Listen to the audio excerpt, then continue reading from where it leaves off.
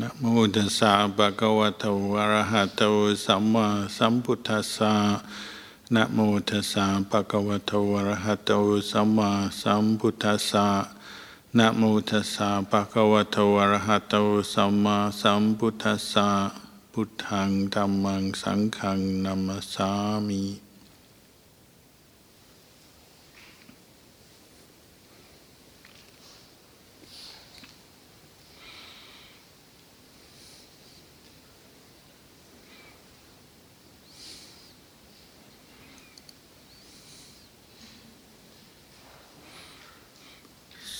So, as is our normal practice, following in the tradition of Lumpocha, we've come together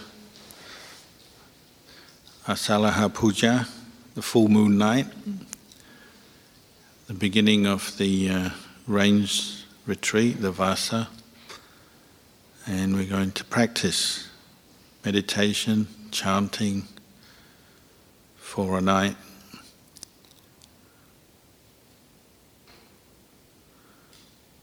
Somebody asked earlier today that question that we hear all the time. Why did people in the time of the Buddha just hear one talk and become enlightened? And we've heard many, many talks and we're still not enlightened. Well, the simple answer is we haven't practiced enough. Anyone in the time of the Buddha who heard a talk from the Buddha and became enlightened obviously had practiced to the point where their mind was ready to hear the Dhamma and to understand the Four Noble Truths. Those Four Noble Truths we just chanted about in the Dhammacakka Sutta.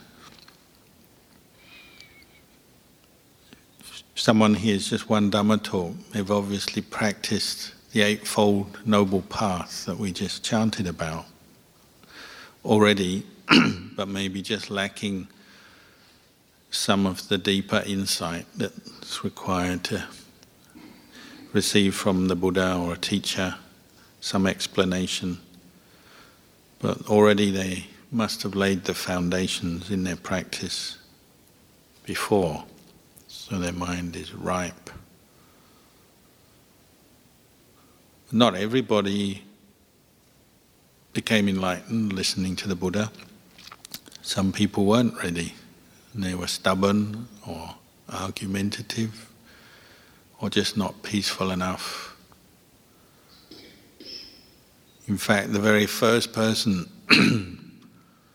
who the Buddha encountered after his enlightenment, he spent 7 weeks meditating near the Bodhi tree where he was enlightened, experiencing what they call vimutti sukha, and the bliss of liberation of his own enlightenment. His own mind was free from suffering. And then came the invitation from Brahma Sahampati to teach. And the Buddha thought of his original 2 teachers, Alara Kanama and Udaka Ramaputra, who were like the foremost meditation masters in India and in that day. And he thought they might understand the Dhamma, which is difficult to understand, but he thought they were suitable. But then using his special knowledge, he realized they'd already passed away. So then he thought of the Panchavaggi, the 5 students who were staying in the deer park, and he thought maybe he'd travel to see them, to teach them the Dhamma. But on the way he met one man, a Brahmin called Upaka, who recognized that something special about the Buddha, because when he encountered him on the road, he saw the aura and the bright and very peaceful countenance of the Buddha, and thought, this must be someone special. So he asked him, "Who are you?" But the Buddha said, "I am a self-enlightened Buddha, completely enlightened, self-enlightened. And in those days in India, if you were to be a meditation master or a spiritual teacher, usually you had to have your own teacher who you could quote and point to, your guru. That was the norm. So the Buddha said, I'm self-enlightened, no one is my teacher, because he was the first who penetrated the Four Noble Truths.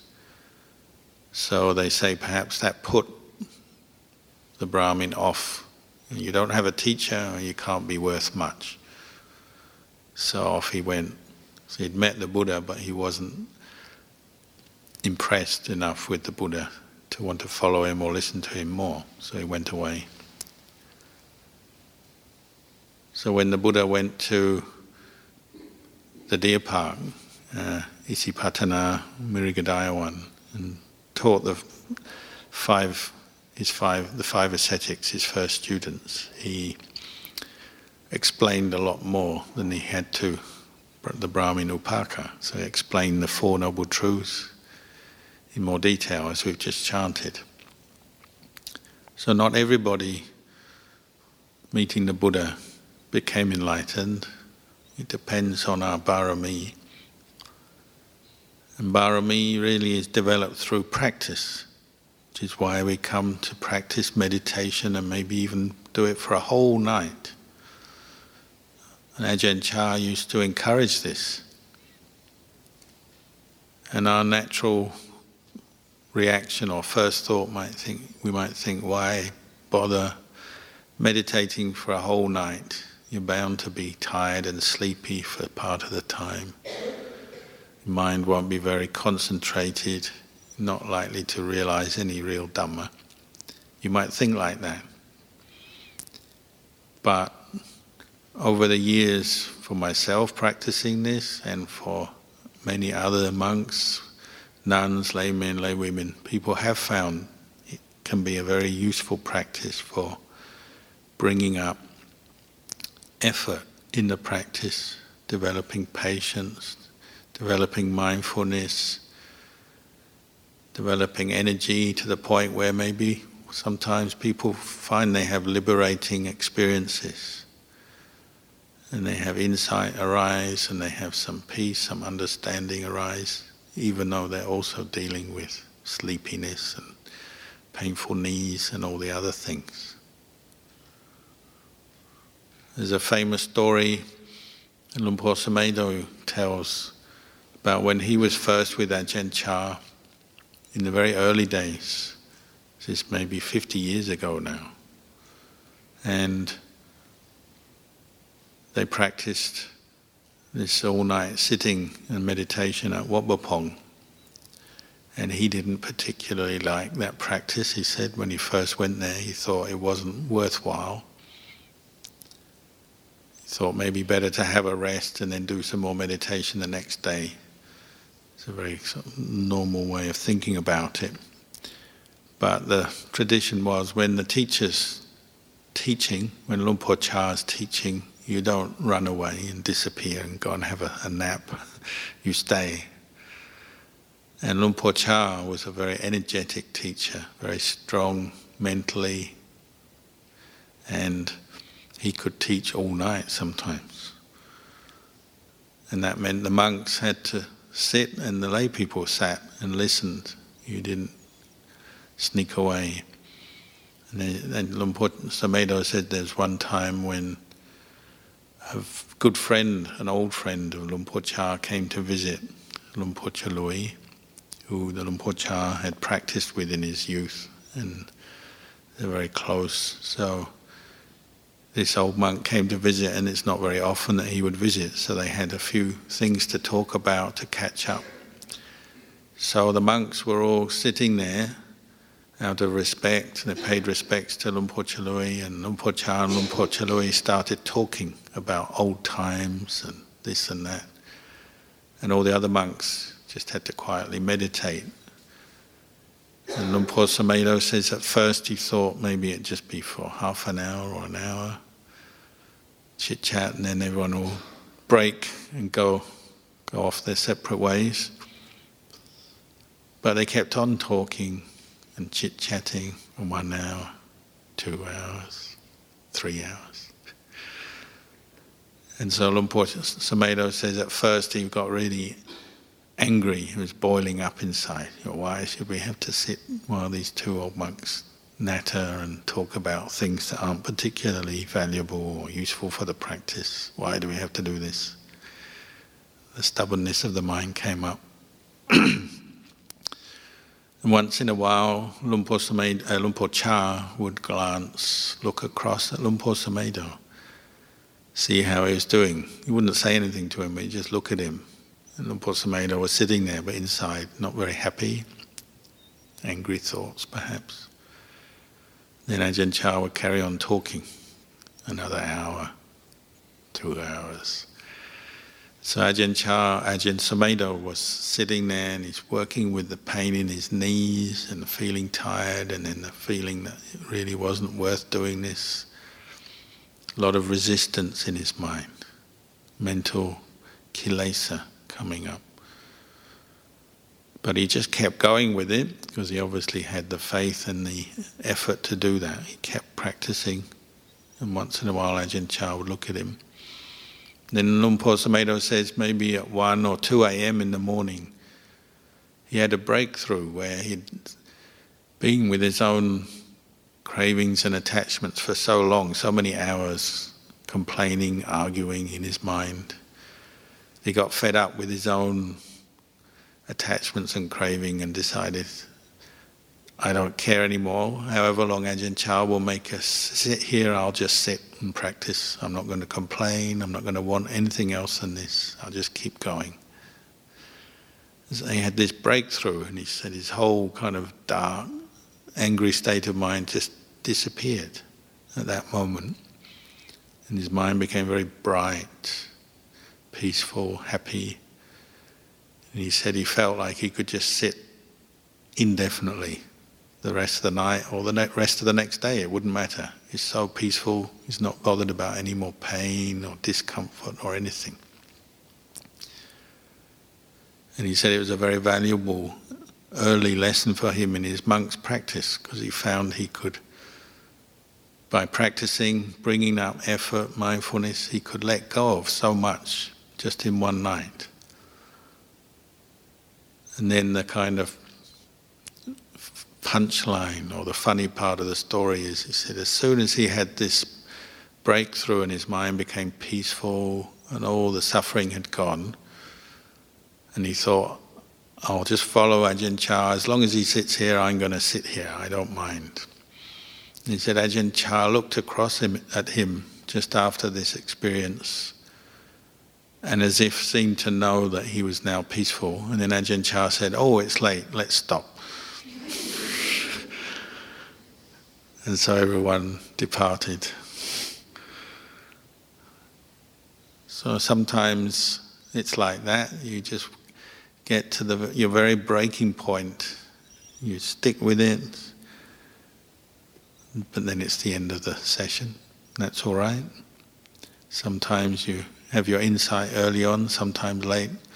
Or sometimes it might not come that night. Maybe it'll come another week later or a month later. Who knows?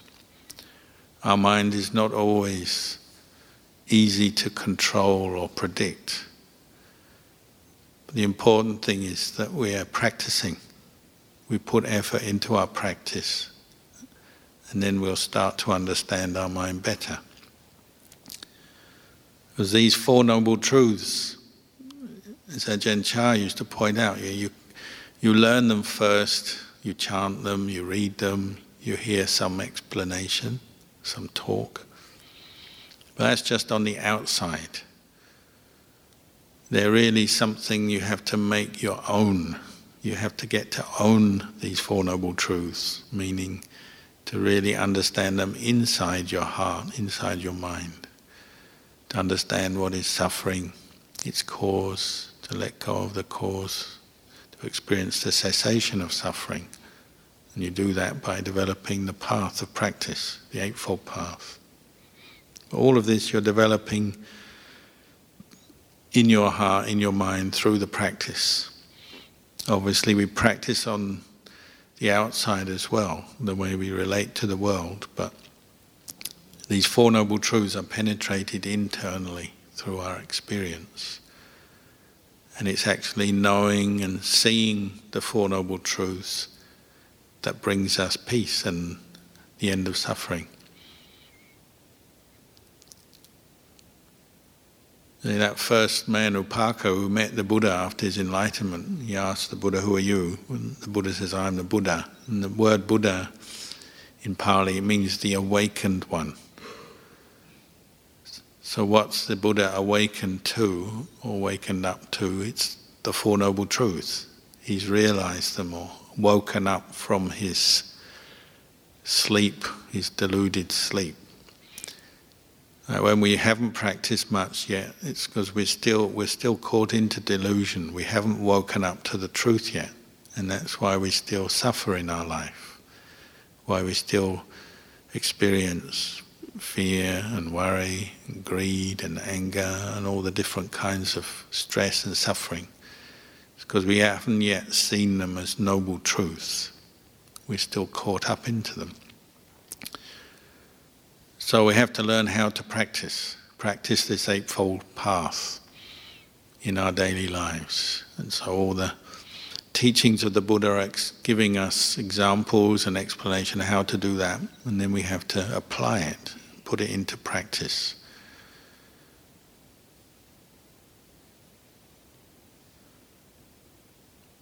These Luang Por Chah used to say the 8 factors of the path, even though we talk about right view, right thought, right speech, right action, right livelihood, right effort, right mindfulness, right concentration.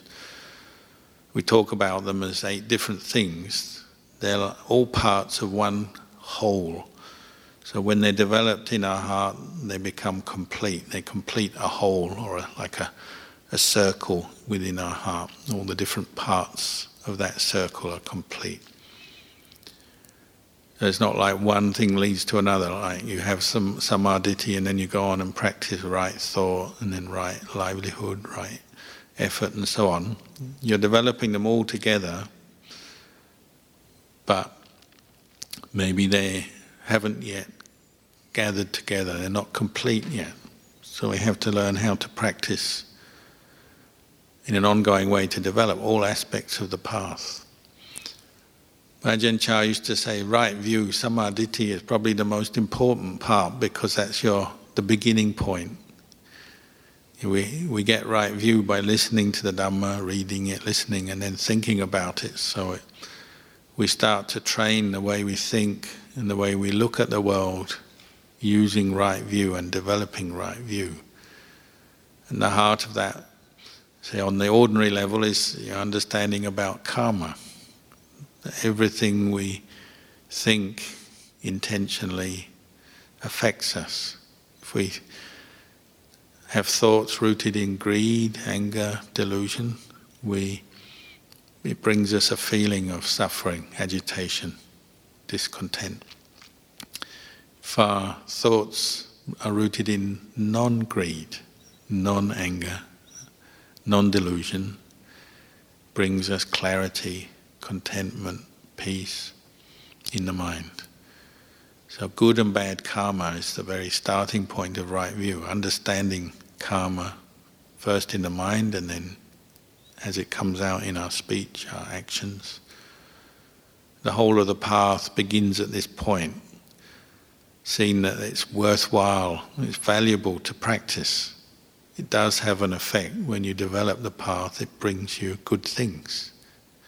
We all want to be happy, we all want to have a peaceful mind, have a sense of well-being in our life.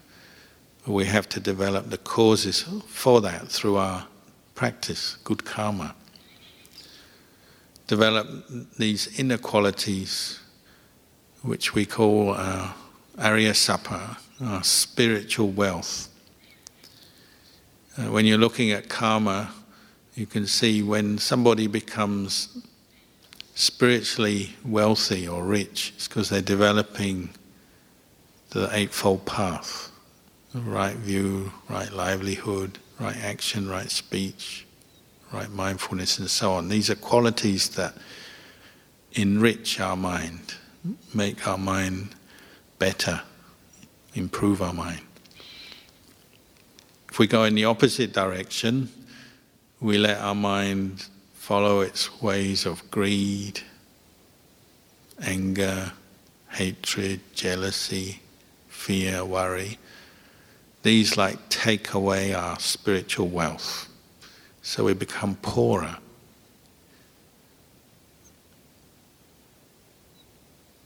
That's something, just that much, something we should think about in our lives, because the way the world is now, it's a materialistic kind of world we live in. It's a consumer society, so we're always thinking about getting more, having more wealth, thinking that will make us happy, so we can have more property, more experiences, more freedom to do things because we've got more money and so on. But you can't help but notice when you follow greed, and that tends to be, if we're not looking after our minds, when we follow our greed, it doesn't make us more happy as people. It tends to make us more discontent, or as the Buddha would say, poorer inside. So on the outside, we're trying to get richer, but on the inside, if we're following greed, we tend to become poorer. We have this feeling that we've never got enough, never satisfied, never content.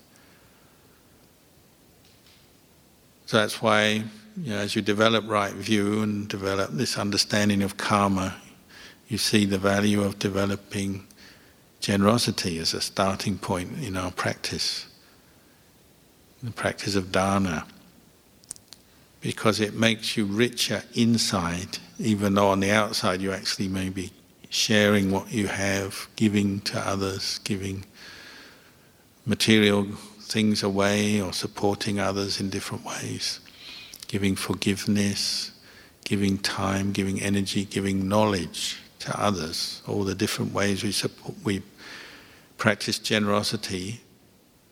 On the outside, you might say we're actually getting poorer when we practice generosity because we give things away. But on the inside, we get richer. That's for many people, that's a big turning point in their spiritual practice, when they start to realize they actually are better off when they develop generosity, kindness, because these qualities have a very good effect on our heart.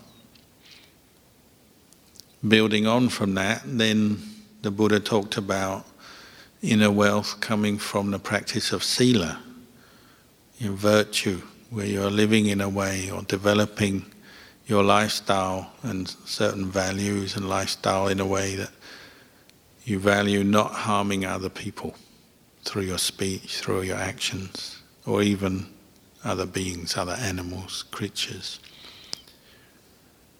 It's even harder to practice than dana. It's harder to restrain our more aggressive, selfish tendencies in daily life. Probably hardest of all is keep our mouth within the bounds of 5 precepts, not to harm others through our speech, to their face or behind their back. But this is something that we have, as we develop right view and develop this understanding of karma, cause and result, we can start to see our actions and our speech affect our happiness. It's another part of the path. We have to learn to put effort into being careful what we say, what we do, because it comes back on us, maybe over and over again. Some kinds of karma last with us for a whole lifetime, cause us problems, suffering, and so on, cause suffering for others as well. But when we understand this point, then we get the effort up and the motivation to keep the precepts, to be more restrained, more careful in our speech, our actions. This lays the foundation for maybe the hardest part of the path, is the development of the mind through meditation. But you notice when the Buddha talked about meditation, he began that explanation of developing the mind, training the mind with the practice of right effort, samma vayama. Something we often overlook because we go on meditation courses and we learn about satipatthana and want to develop samadhi and jhana. But actually the Buddha began that practice and talking about that practice with the practice of samma vayama, right effort.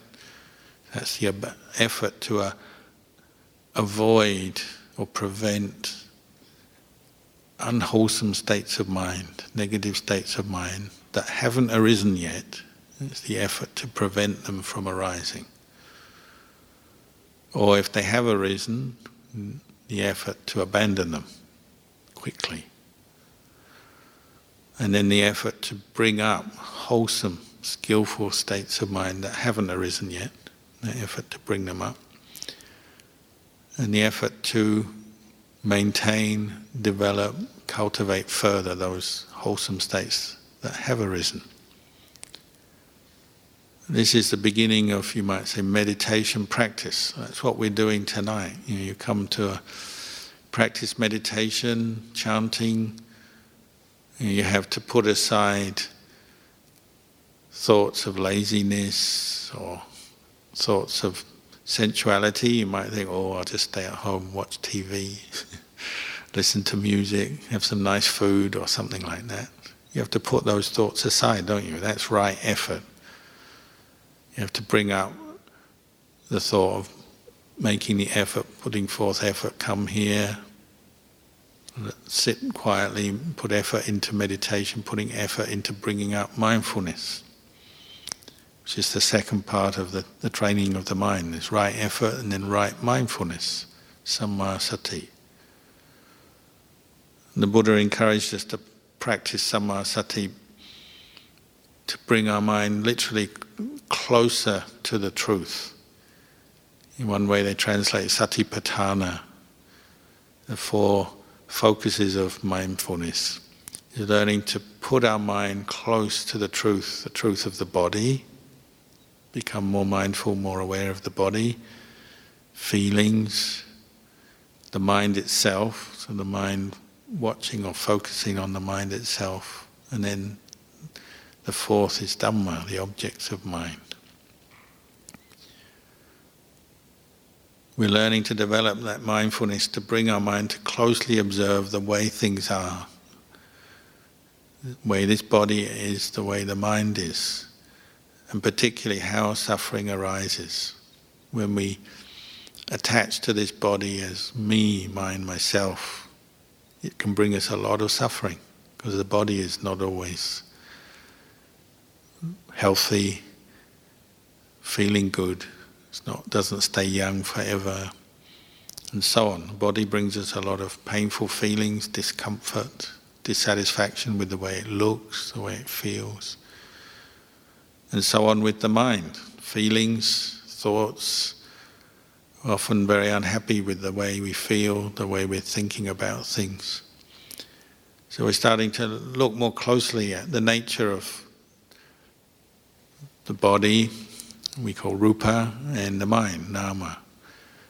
But with the practice of mindfulness, we're learning to see these things as they are, without that sense of grasping at them as self. They're not grasping at the body as self, but seeing the body more as just a body, collection of physical elements. See feeling as just feeling, a painful feeling, pleasant feeling, neutral feeling. But feeling is just feeling. Having enough mindfulness to do that, to see that. This is where we start to free our mind from suffering. To see the mind itself as just the mind, and not always grasping at every mental state, every thought, good or bad, as a self, as me, mine, myself, but see the mind more as like a vessel and different mental states arising and ceasing into it. And the Dhamma, the fourth foundation of mindfulness, understanding the process, how suffering arises, how negative mind states and attachment arises, and how to abandon them, how to let go of them, how liberation and freedom from suffering arises in our mind through the practice. When we practice mindfulness regularly, we might start to experience more states of samadhi, the last part of the Noble Path. States of calm, sometimes just very briefly, sometimes more deeply for longer periods. And those states of calm are important because they give the mind a good lesson to see that we can let go of our suffering, if only temporarily. And when you meditate and you experience some peace, you remember it, because it feels good when you've let go of your worries or your attachments. You're not worried about pain and not concerned about pain and different feelings in your body. You let go of all your worries about work and money and all the different issues that normally fill your mind. If you're meditating and you develop some samadhi, you'll let go of all of them. This is a very important experience for us because it gives us an insight, brings the mind much closer to Nibbana, the very goal of our practice. When you have some states of calm, peace, the sense of self, the attachment to the sense of self disappears. What we normally identify with disappears and the mind becomes very peaceful, very empty. Empty of self, empty of suffering. We're not angry, we're not worried, we're not greedy. When we experience that through our practice, even if it's only a few moments, we feel very good. And it gives us like a foundation from which to come back and reflect and look at our other experience. When greed does arise, we can see the suffering of it if we've had some experience of the mind of non-greed. When anger arises, we can see its suffering because we know what non-anger is like. And even very subtle delusions, when they arise, if we've experienced a mind where we've set aside delusions, we understand them better as suffering.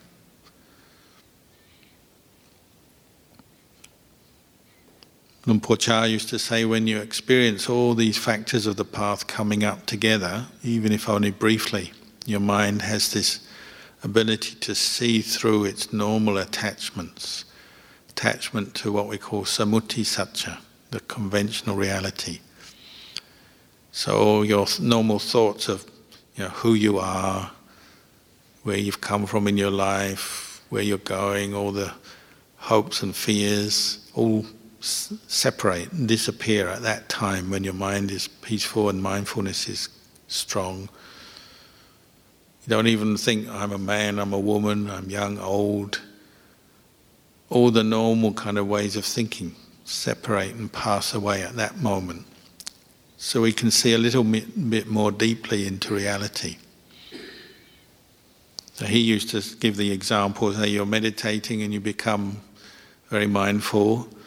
You just contemplate something very ordinary like this hall, this Dhamma hall we're sitting in now. Like at the moment it's full of people. So we might say, oh, it's very full. If you come on Katina Day, it's completely full, no space left. So you might say, oh, it's completely full on a Katina Day. Today it's just average. Maybe you come tomorrow, nobody's here at all, the hall will seem empty. That feeling, the hall is full, it's empty.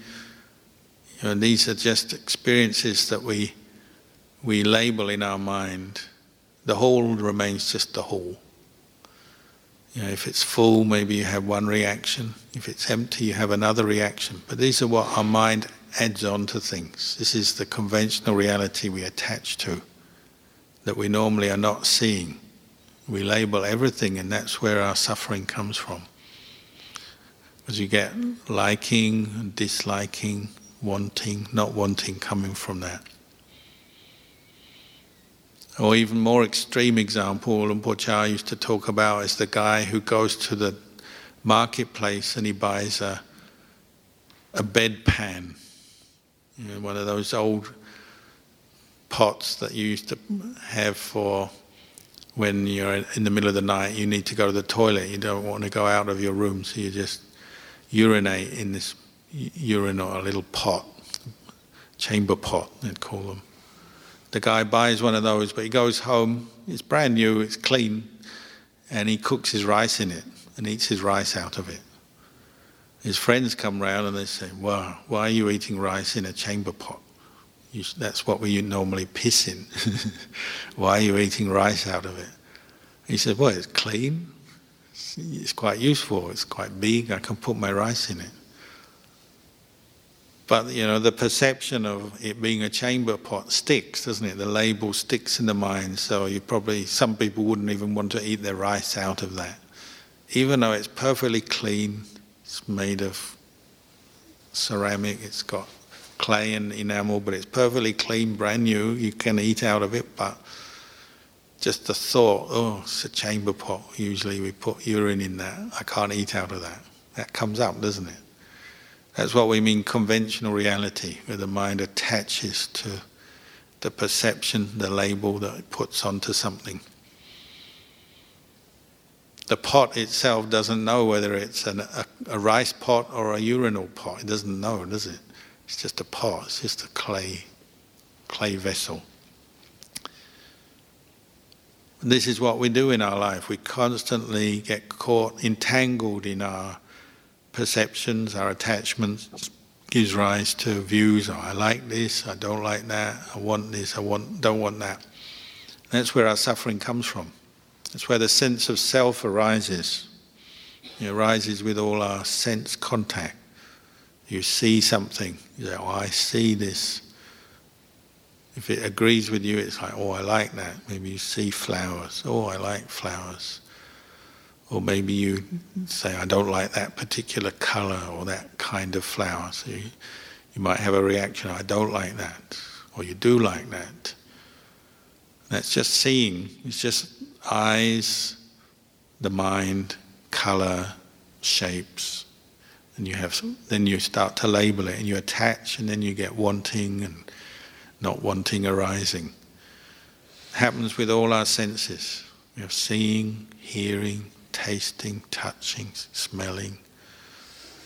All the time this sense of self arises, I like this, I don't want that. On and on it goes, and that's why we suffer. But when you meditate, develop some mindfulness and some peace and clarity, then you can start to see through that. And this is seeing the Four Noble Truths in practice. You're seeing if I attach, I suffer.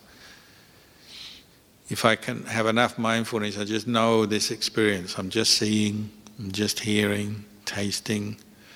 Maybe there's pleasant feeling arising, unpleasant feeling arising, but none of this is self. These are all just experiences of nature that arise according to their own causes, and then they pass away. If you have enough mindfulness and insight to see that, then you're seeing the Four Noble Truths in practice, and your mind goes quiet. That's the point of it.